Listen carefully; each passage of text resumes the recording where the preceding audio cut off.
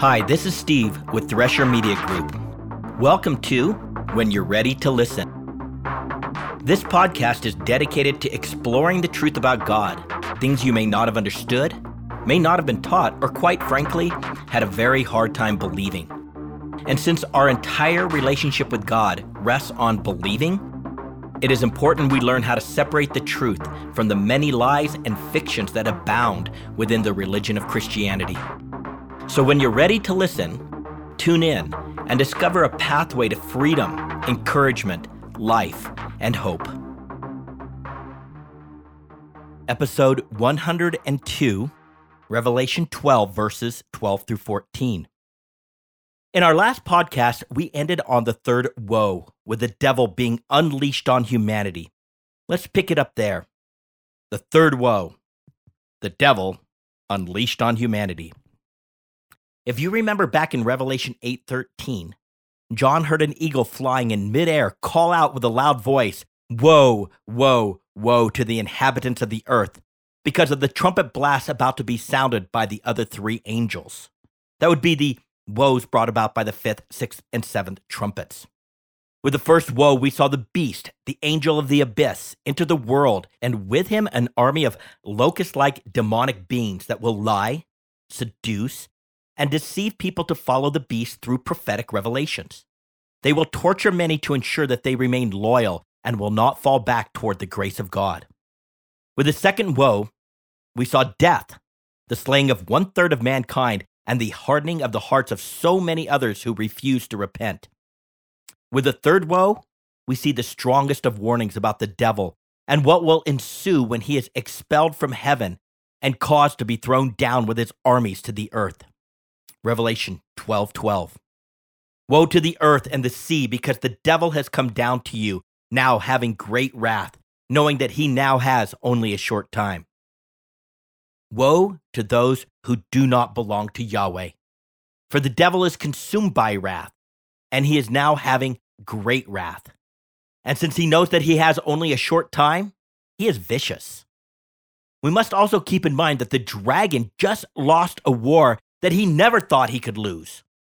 Michael and his armies picked the fight, and the result was that the fierce, terrifying, mighty, and heretofore unassailable foe was found not to be strong enough to hold his position in the heavenly realms. And he and his armies were caused to be thrown down to earth, with no chance of returning to their cosmic outpost. You can only imagine the extent of the devil's rage. Michael, who in a previous encounter had to call on Yahweh to command the devil, because Michael was not strong enough to defeat him. Now, Michael won the victory.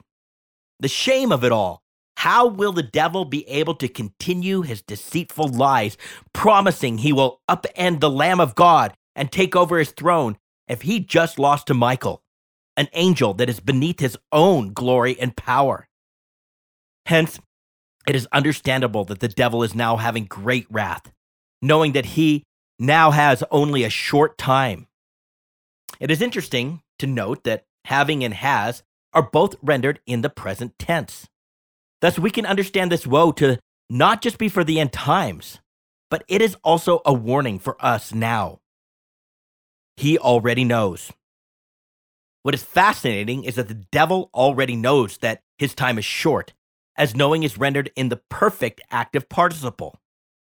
Sometime in the past, the devil became aware that he would not win this inevitable war, that he would lose his place in the heavenly realms, and that he ultimately would be the greatest loser of all time.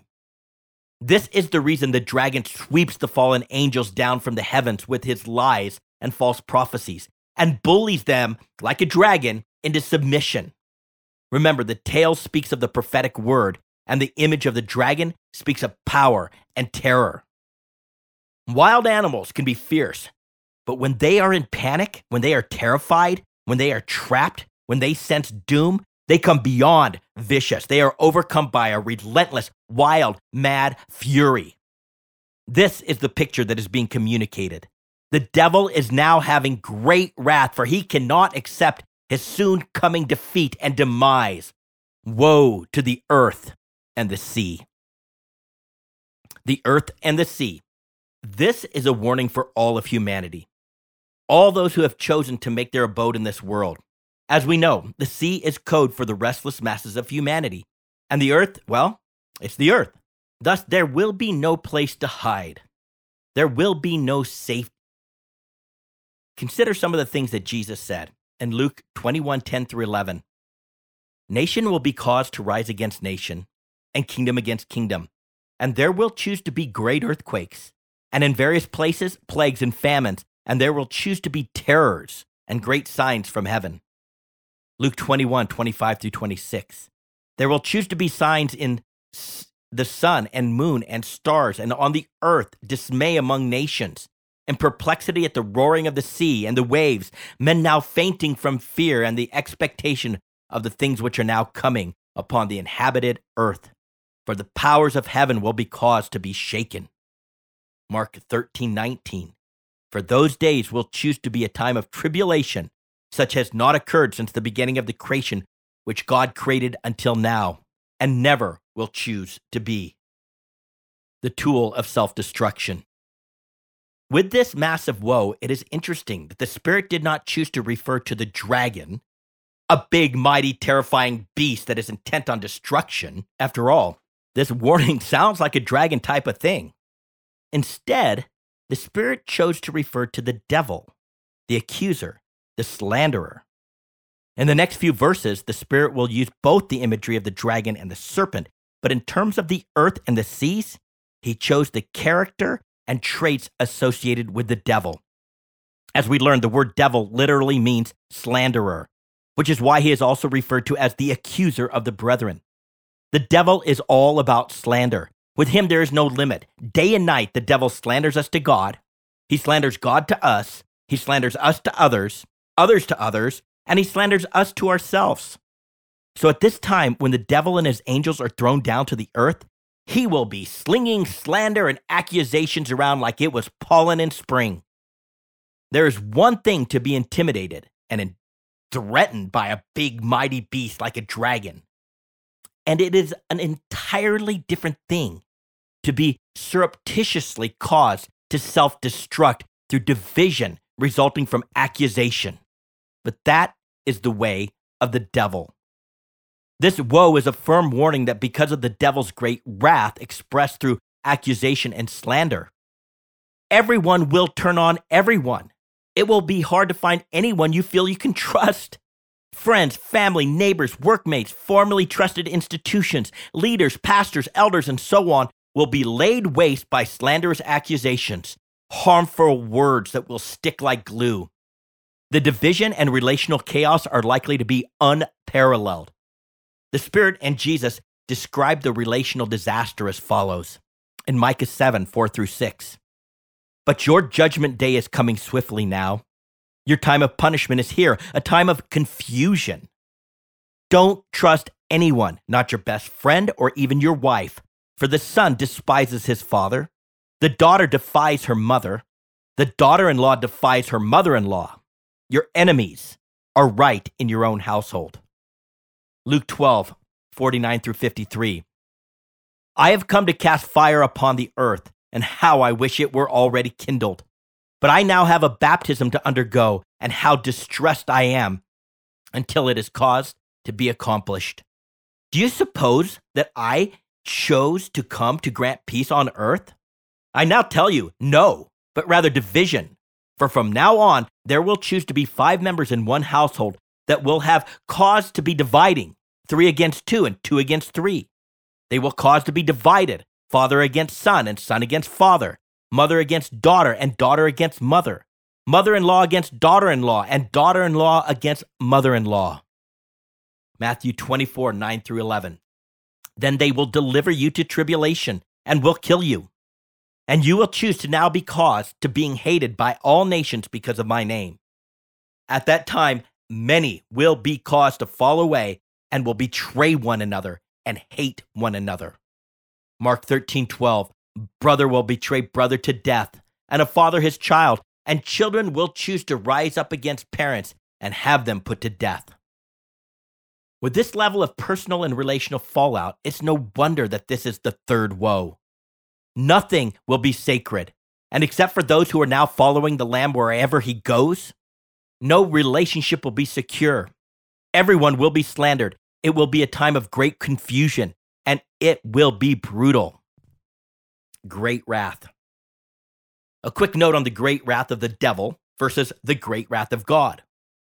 Both the devil and God are described as having great wrath, but it is not always the same Greek word. For some unknown reason, the translators chose to use the same English word to describe two entirely different Greek words. Now, clearly, based on the effect of the slander and accusation, the great wrath of the devil is not to be trifled with, but even more so, the wrath of God. In the Greek, the word thumos, literally hot, passionate breath, is used to define the devil's fury. It's a form of rage. You can picture this person who's all hot and bothered, red-faced, and filled with anger. That pretty much captures the idea of thumos. When the Spirit addresses what is translated as the wrath of God, there are times he uses thumos, and other times he uses ogra, which is a step even further into an intensified rage. It might be called fierce rage or furious indignation, or as it's stated in Isaiah, cruel with fury and burning anger. Ogra is like thumos, but amplified to another level of anger. Ogra and thumos. When God judges apostate religion, symbolized by Babylon the Great and the woman who rides the beast, he expresses ogra, fierce, intensified rage. Yahweh unequivocally hates, loathes, and despises apostate religion. His disgust is due to the personal affront stemming from apostate religion.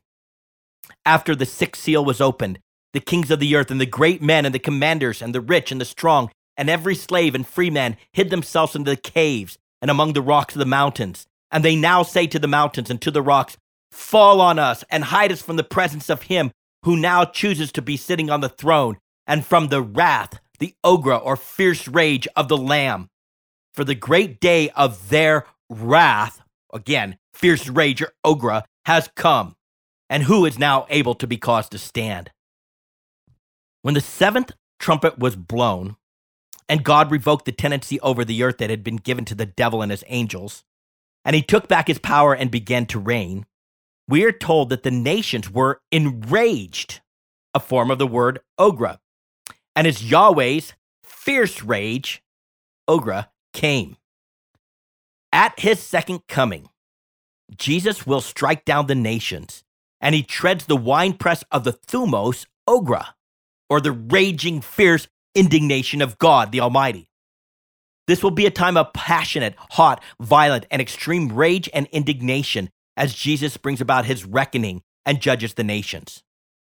In contrast, when the Spirit speaks about the seven bowls filled with the wrath of God, the Spirit uses thumos as God's rage is poured out upon the earth. In like manner, all those who follow the beast will drink of the wine of the rage, thumos, of God.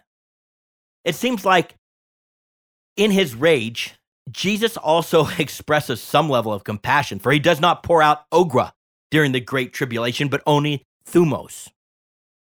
Oddly, the Codex reveals that the nations can muster up a form of ogra, and clearly Yahweh can, but for the most part, it seems the devil cannot muster ogre, but only thumos. The devil has mega or great thumos. His rage will never match the intensified rage of people or of God. It must be something connected to the fact that mankind was made in the image of God and the angels were not. There is, however, one time when a form of ogre is used in connection with the image of the dragon, and that is in Revelation 12:17, when it says that the dragon was caused to be enraged, or orgizo, and declared war against the remnant of the children of Israel, against the two witnesses. Clearly, the dragon hates, loathes, and despises the bondservants of God. The devil's reaction, Revelation 12:13. And when the dragon saw that he had been caused to be thrown to the earth, he persecuted the woman who gave birth to the male. When the devil is unleashed upon the earth and the sea, upon the restless masses of humanity, he reacts in great fury. The first thing he does is go after Israel, and he persecutes the woman, the nation that brought forth the male child, the Messiah. The implications of this prophecy are staggering, mind-blowing, and nothing short of miraculous. First, a miracle. Consider that the Romans deposed the ruling dynasty of Israel in 140 BCE and subjugated the nation to its will. The Roman Senate declared Herod the Great king of the Jews in 40 BC, indicating that Israel had indeed lost all sense of self-rule as a nation. Rome chose its leaders. From that point forward, Israel was an appendage of the Roman Empire with only vestiges of a nation. For 140 years before Christ, Israel was under the governance of Rome, which makes it so ridiculously ironic that certain Israelites once scoffed at Jesus, who told them that the truth will set them free. They answered and said, "We are Abraham's descendants and have never been enslaved to anyone. How is it that you say you will become free?" Subsequently, in 6 AD, Judea proper, Samaria, and Idumea, which was the very southeastern part of Israel, became a Roman province. And then in 70 AD, the Romans completely obliterated any remnant of Israel's national identity, destroyed Jerusalem, and wiped the temple off the face of the earth, and with it, any remnant of Israel's political and spiritual life. When John received this vision, he must have been so confused. How could the dragon persecute the woman, the nation who gave birth to the male, to the Messiah, if there was no woman, if there was no nation, and there was no chance of her return? She had been devastated and scattered. And like all the nations that had once occupied the land and were destroyed before Israel, the Amorites, the Hittites, Perizzites, Canaanites, Hivitites, and the Jebusites, it seemed that the nation of Israel would be relegated to a historical footnote in ancient manuscripts. Then, over 2,000 years later, and in one day, just as Yahweh prophesied, the woman reappeared. She came out of the wilderness. The nation of Israel was reborn. On May 14, 1948, the Provisional Government of Israel proclaimed a new state of Israel. On that same day, Israel was recognized by the United States as the de facto authority of the Jewish state. Then on May 11th, 1949, Israel was recognized by the United Nations and was admitted as a full member. Who has heard such a thing? Who has seen such a thing? Can a land be born in one day? Can a nation be brought forth all at once? But by the time Zion's birth pains begin, her children will be born. Would I ever bring this nation to a point of birth and then not deliver it? Asked Yahweh. No, I would never keep this nation from being born, says your God. As we have said over and over again, though it often may seem illusory or impossible, everything God says comes true with a vengeance, and every promise he makes will be fulfilled. It is all just a matter of time. The existence of the nation Israel today is nothing short of a miracle. And the miracle is even greater when you consider that no other people group in all of history has ever survived through captivity, beginning with Babylon in 597 BCE, and a scattering and assimilation across 5 world empires: Babylon, Media, Persia, Greece, and Rome, all the way up to and through the modern days.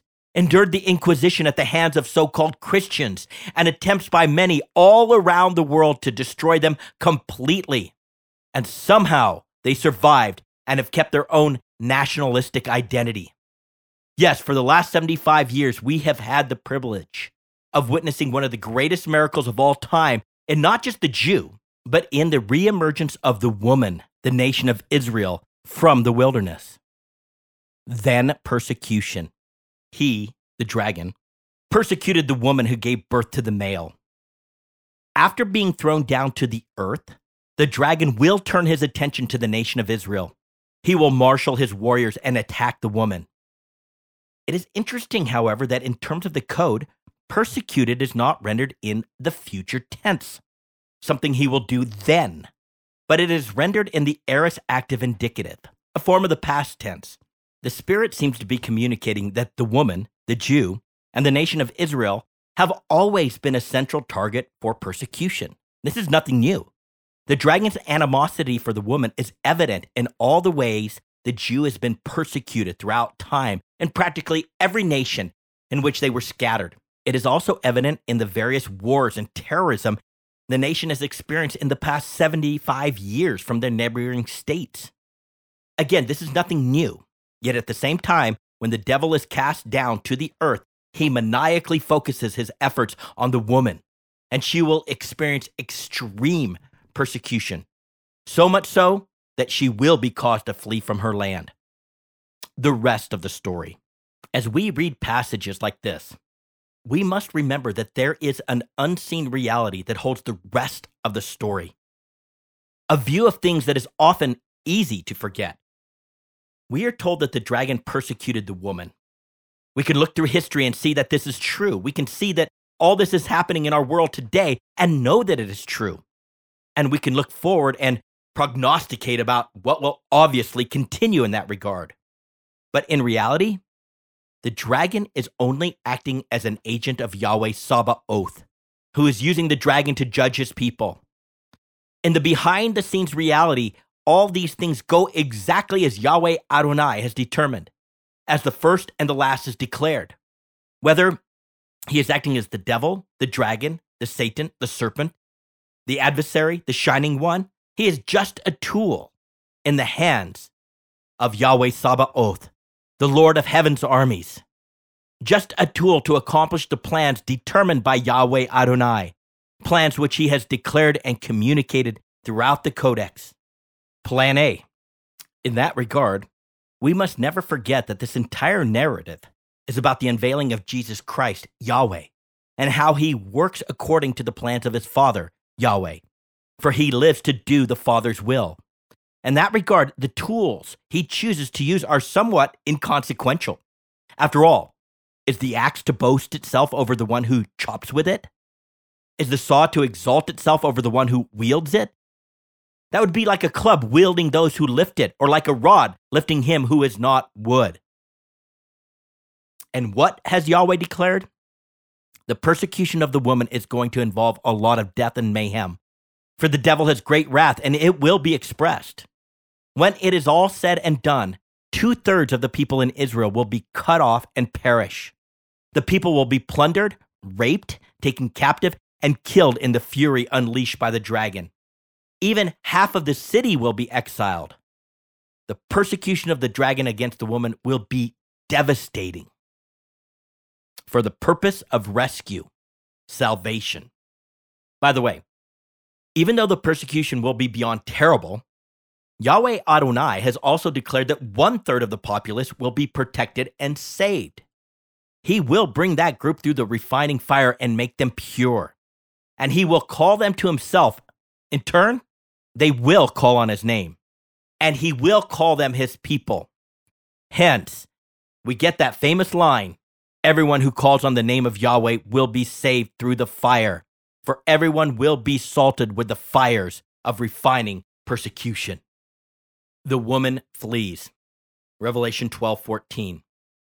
And 2 wings of the great eagle were caused to be given to the woman, so that she might now choose to fly into the wilderness to her place, where she is now caused to be nourished, fattened, for a time and times and half a time from the presence, literally from the face, of the serpent. The imagery switches from the dragon to a serpent, hence the devil will rely heavily on his lies, manipulation, deception, and seduction, etc.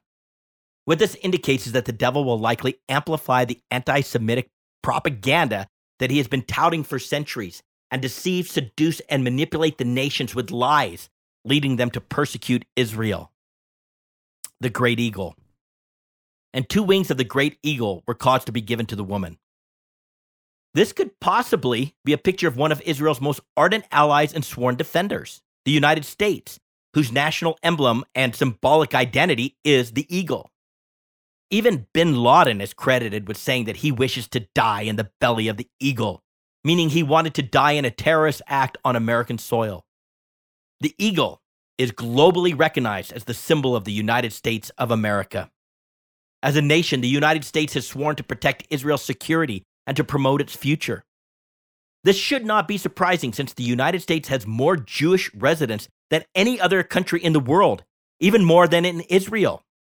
In fact, with over 12 million Jews, the United States possesses about twice that of Israel and 16 times more Jews than the next nation, which is France.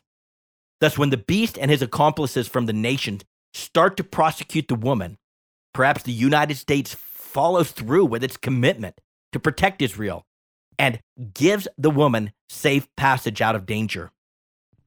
This is just speculation and not a sure thing. With that said, it's not uncommon for the Codex to view nations through their national symbol, or through some symbol that portrays the character and nature of the nation. For example, when Daniel sees a vision of a ram and a goat, he is told that the ram is a picture of the Medo-Persian kingdom, and that the goat is a picture of the kingdom of Greece. There's no confusion as to the meaning of these images, since he is specifically told that the male goat, for example, represents the kingdom of the Greek Empire. By the way, understanding national imagery will be critical to our understanding the kingdom of the beast. The point is that using animals, known symbols, or pictures is a common way for the Codex to depict nations. We might also simply understand this passage in the way that God described his deliverance of the children of Israel from the Egyptians. He said to Moses, "Thus you shall say to the house of Jacob and tell the people of Israel, you yourselves have seen what I did to the Egyptians and how I bore you on eagle's wings and brought you to myself." When God delivered Israel from the iron grasp of Pharaoh, he needed no help from anyone. No other nations were called into fight on behalf of Israel. Yahweh did the work. He both guarded and guided the Israelites to safety. But the language in our passage is not nearly so poetic or metaphorical. In the Exodus, God likened their escape to being carried on eagle's wings, even though the Exodus narrative never mentions eagle wings. But here, utilizing the definitive article, the Spirit says that the woman was given the two wings of the great eagle so that she might fly from the serpent into the wilderness. In language, the use of the definitive article indicates that the identity of the noun is known by the reader. In this instance, the two wings and the great eagle is known. Therefore, this reference is identifying something specific. As such, this might possibly be a reference to a specific nation, just like we saw with the ram and the goat. The two wings and two wings of the great eagle were caused to be given to this woman. This is an odd phrase, even for poetic language, unless the point is about the two wings versus just the wings of the eagle, which obviously has two of them, or the eagle itself. The Spirit, who is very precise, seems to be driving a point home about the two wings. Perhaps he's indicating that Israel will have the support of both the political will and the military will of the great eagle. Since her inception in 1948, the woman has needed both, and the United States has continually provided her with both. Moreover, she will need both the political will and the military will of another to escape the dragon's persecution. Political wing. Without the political support for Israel, the woman is left to herself and vulnerable. For the better part of the past 70 years, the United States has been the primary nation that has supported the return of her people to the land and to the nation's right to the land. This great eagle has kept her safe and has provided a political net, so to speak, around her so that those hostile to her cannot take advantage of her, and those who are lukewarm in their affections for the nation won't abandon her in her times of trouble. For instance, the United Nations' hostility to this woman is well known, but the United States has to date kept even their hatred at bay. Military wing. Israel has received more military assistance, both in terms of grant and military sales, from the United States than from any other country. They are equipped with American transportation aircraft, both planes and helicopters, as well as land vehicles that could be utilized if a very quick escape were necessary. And it will be. Speed will be the key to their survival. And perhaps this is the reason, so that she might now choose to fly into the wilderness, is rendered in the present middle subjunctive. The Spirit indicates through the code that even now she can make the choice If she wants to fly to safety, she has the military means provided by the Great Eagle to practically stage an escape to safety. The woman using the two wings of the Great Eagle to escape communicates that the Great Eagle will enable her escape. The image here is important to the message. The eagle is strong in flight and very swift. Thus, this picture communicates that her escape will be swift, and the wings which carry her will be strong enough to ensure her escape with all alacrity and dispatch. Let's stop here, and we'll pick up on our next podcast with the woman who flies. I am glad you turned in and have been ready to listen.